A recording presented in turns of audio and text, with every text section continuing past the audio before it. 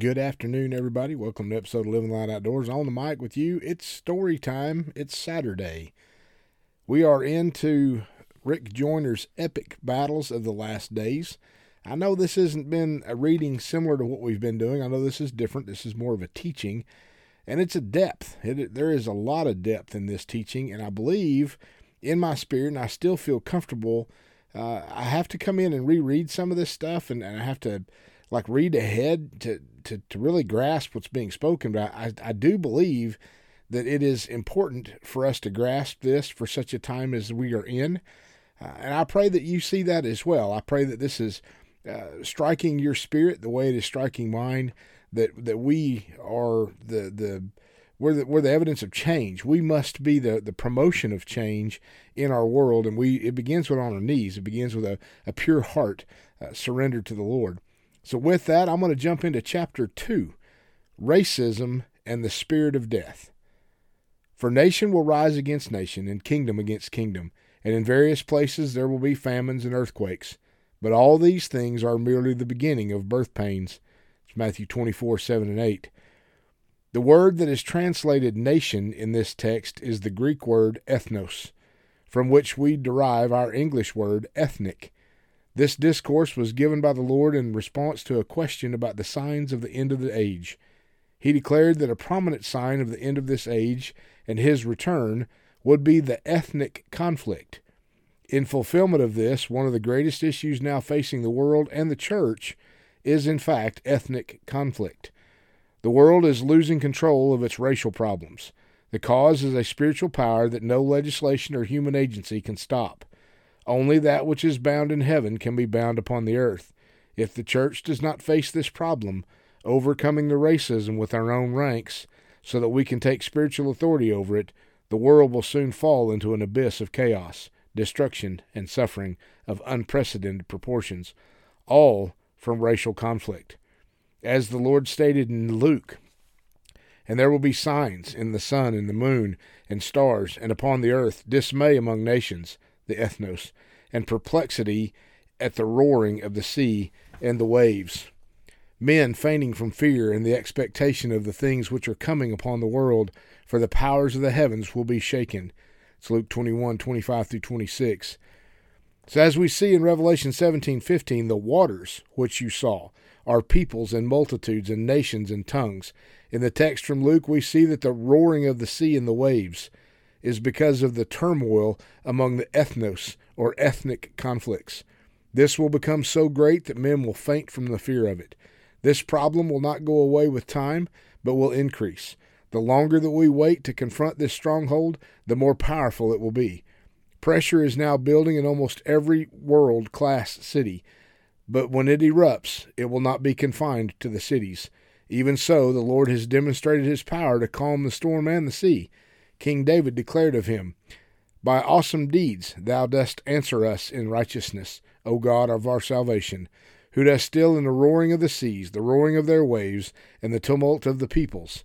That's Psalm 65:5-7. The Lord will again stand up and calm the roaring sea with his word. The Lord came to destroy the works of the devil, and he has sent us with that same purpose. We are not here to stand and watch, but to stand against the darkness and to push back. Racism is not just a demon or even a principality. It is a world ruler. It is one of the most powerful strongholds on earth, and it has sown more death and destruction than any other one. Just consider the racial conflicts that have gone on recently. The most deadly wars in history, including World War II, were ignited by racism. This powerful spirit prepares the way for and empowers the spirit of death.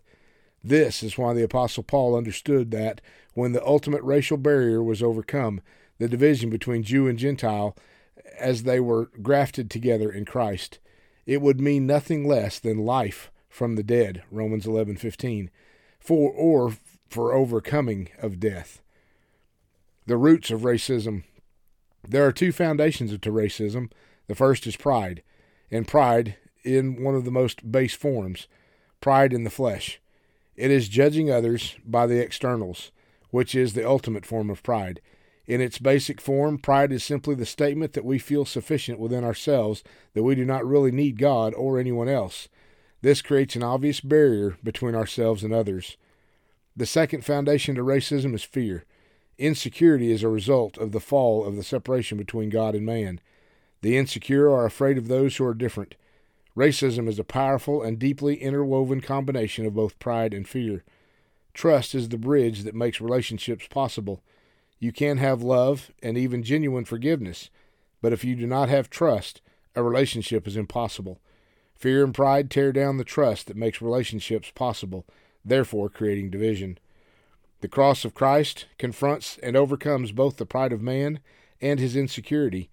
The Holy Spirit was sent to the world to convict the world of sin, because it is the revelation of our sin that drives us to the cross to find grace and forgiveness.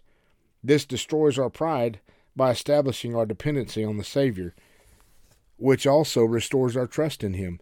The deeper the cross works in us, the more humble we will become, and the more secure in His love. When we, who are so foreign to God's nature, are accepted back unto Him by His grace, it works a tolerance in us for those who are different from our nature. Also, those who are becoming spiritually mature begin to judge from a spiritual perspective, not after the flesh. Therefore, from now on we recognize no man according to the flesh. Even though we have known Christ according to the flesh, yet now we know Him thus no longer. Therefore, if any man is in Christ, he is a new creature. The old things passed away, and behold, new things have come. 2 Corinthians 5:16-17. The church, above all, should not judge others according to the color of their skin or the cultural background. We must learn to see by the Spirit and judge only by the Spirit, just as it was said of Jesus. And the Spirit of the Lord will rest on him, the Spirit of wisdom and understanding, the Spirit of counsel and strength, the Spirit of knowledge and the fear of the Lord. And he will delight in the fear of the Lord, and he will not judge by what his eyes see, nor make a decision by what his ears hear. It's Isaiah 11:2-3. If we are going to walk as he walked, we too must learn to do the same. This is the great lesson of the two men on the road to Emmaus. The resurrected Christ appeared to these disciples and preached to them about himself for quite a while.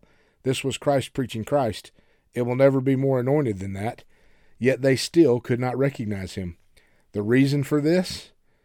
He appeared in a different form, Mark 16:12. One of the primary reasons why we miss the Lord when he tries to draw near to us is because we tend to know even the Lord after a form rather than by the Spirit. If we are charismatic, we tend to recognize him only when he comes to us through a charismatic. Or we are a Baptist, we tend to know him only when he comes to us through a Baptist. However, we will usually approach us in form that is different than we are used to, which he did even with his own disciples after his resurrection. This is because he is always seeking to have us know him after the Spirit, not externals. As the Lord declared, "For I say to you, from now on you shall see me, until you say, Blessed is he who comes in the name of the Lord." Matthew 23:39.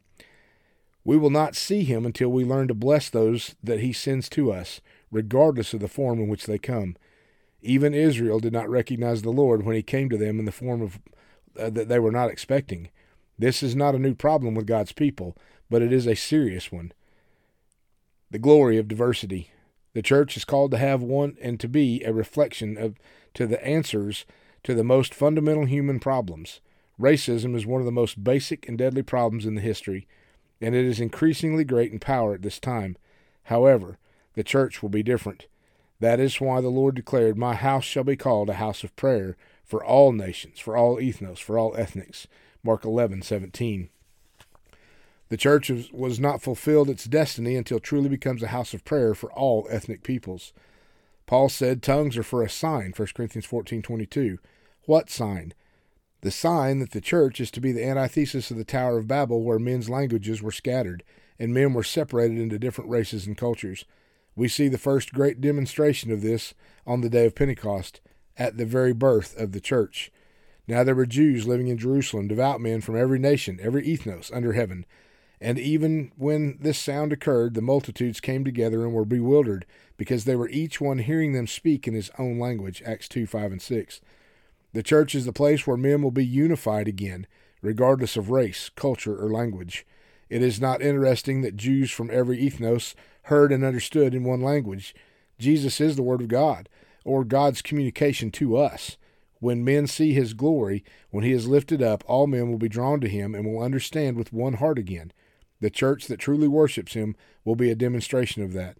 As Paul told Galatians, in the church, every convert from any cultural background or sex has an equal standing before God. For all of you who are baptized into Christ have clothed yourself with Christ. There is neither Jew nor Greek. There is neither slave nor free man. There is neither male nor female, for you all are one with Christ Jesus. Galatians 3:27-28. There may be differences in our standings before God in such things as governmental authority or within a specific ministry, but that has nothing to do with race, sex, or cultural background. Even the newest born-again Christian can go as boldly before the throne of God as the greatest preacher in the world. God does not show partiality. If we are walking by his Spirit, neither will we. The tyranny of the familiar. The problem called the tyranny of the familiar is one of the strongest spiritual yokes that bind fallen human beings, and it continues to hinder the church. This yoke has baffled psychologists who cannot understand why a high percentage of girls grow up in the home of an alcoholic father, regardless of the pain and torment that this causes, will almost inevitably marry a heavy drinker.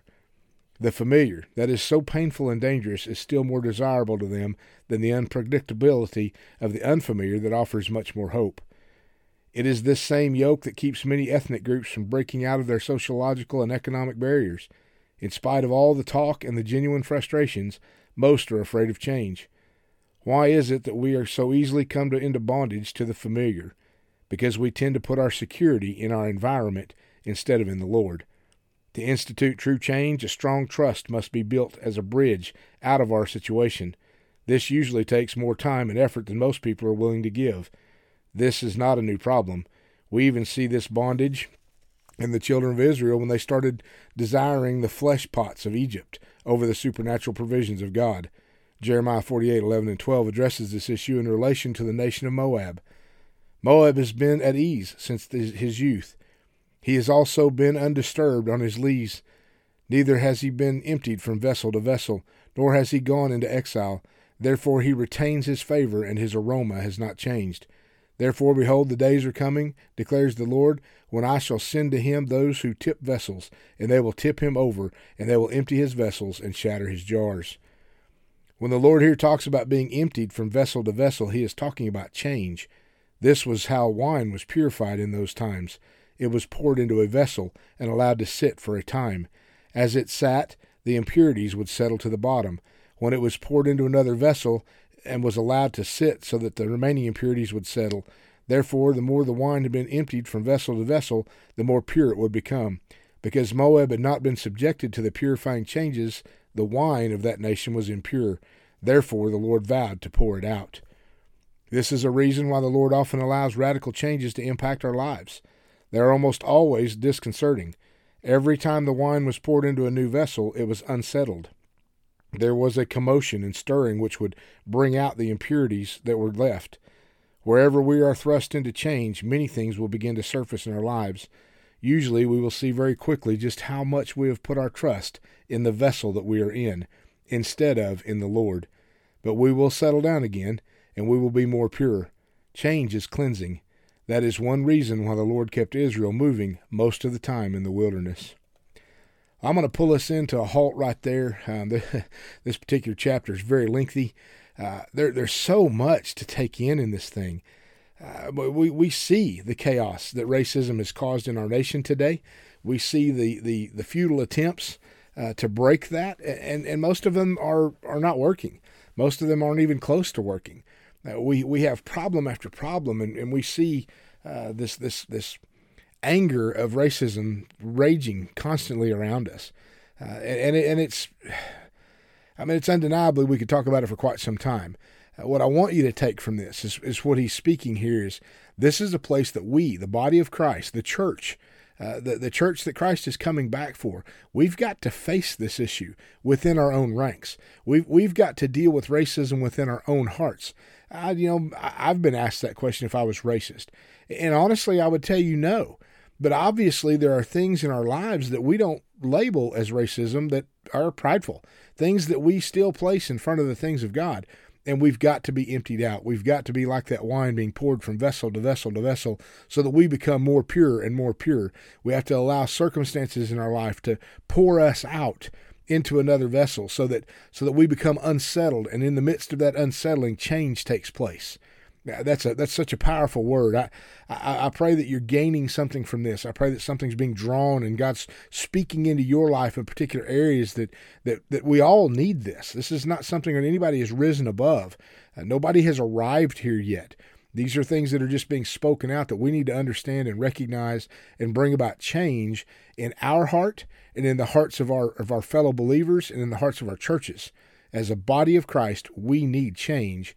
And we need to become more pure, walking in the same Spirit, beginning to recognize God as His Spirit, not as something that's familiar to us in an image. Whew, what a powerful word. What a powerful day. May God bless you. Thank you so much for tuning in. Thank you for listening to these podcasts. Thank you for following along with us on our ministry. If you're supporting us financially, we greatly appreciate that. If you'd like to support us financially, it's pretty easy to do. We have a simple give app. We've got PayPal. We've got Venmo, we've got Cash App, we got whatever you want, an address you want to send a check.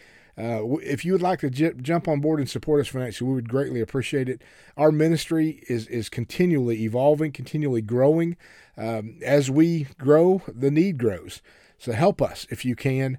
Please continue to pray with us, follow along with us as we continue on our journey, seeking out that which is lost so that it may be found. Amen. God bless you. Rhonda and I love you. We'll talk to you again real soon.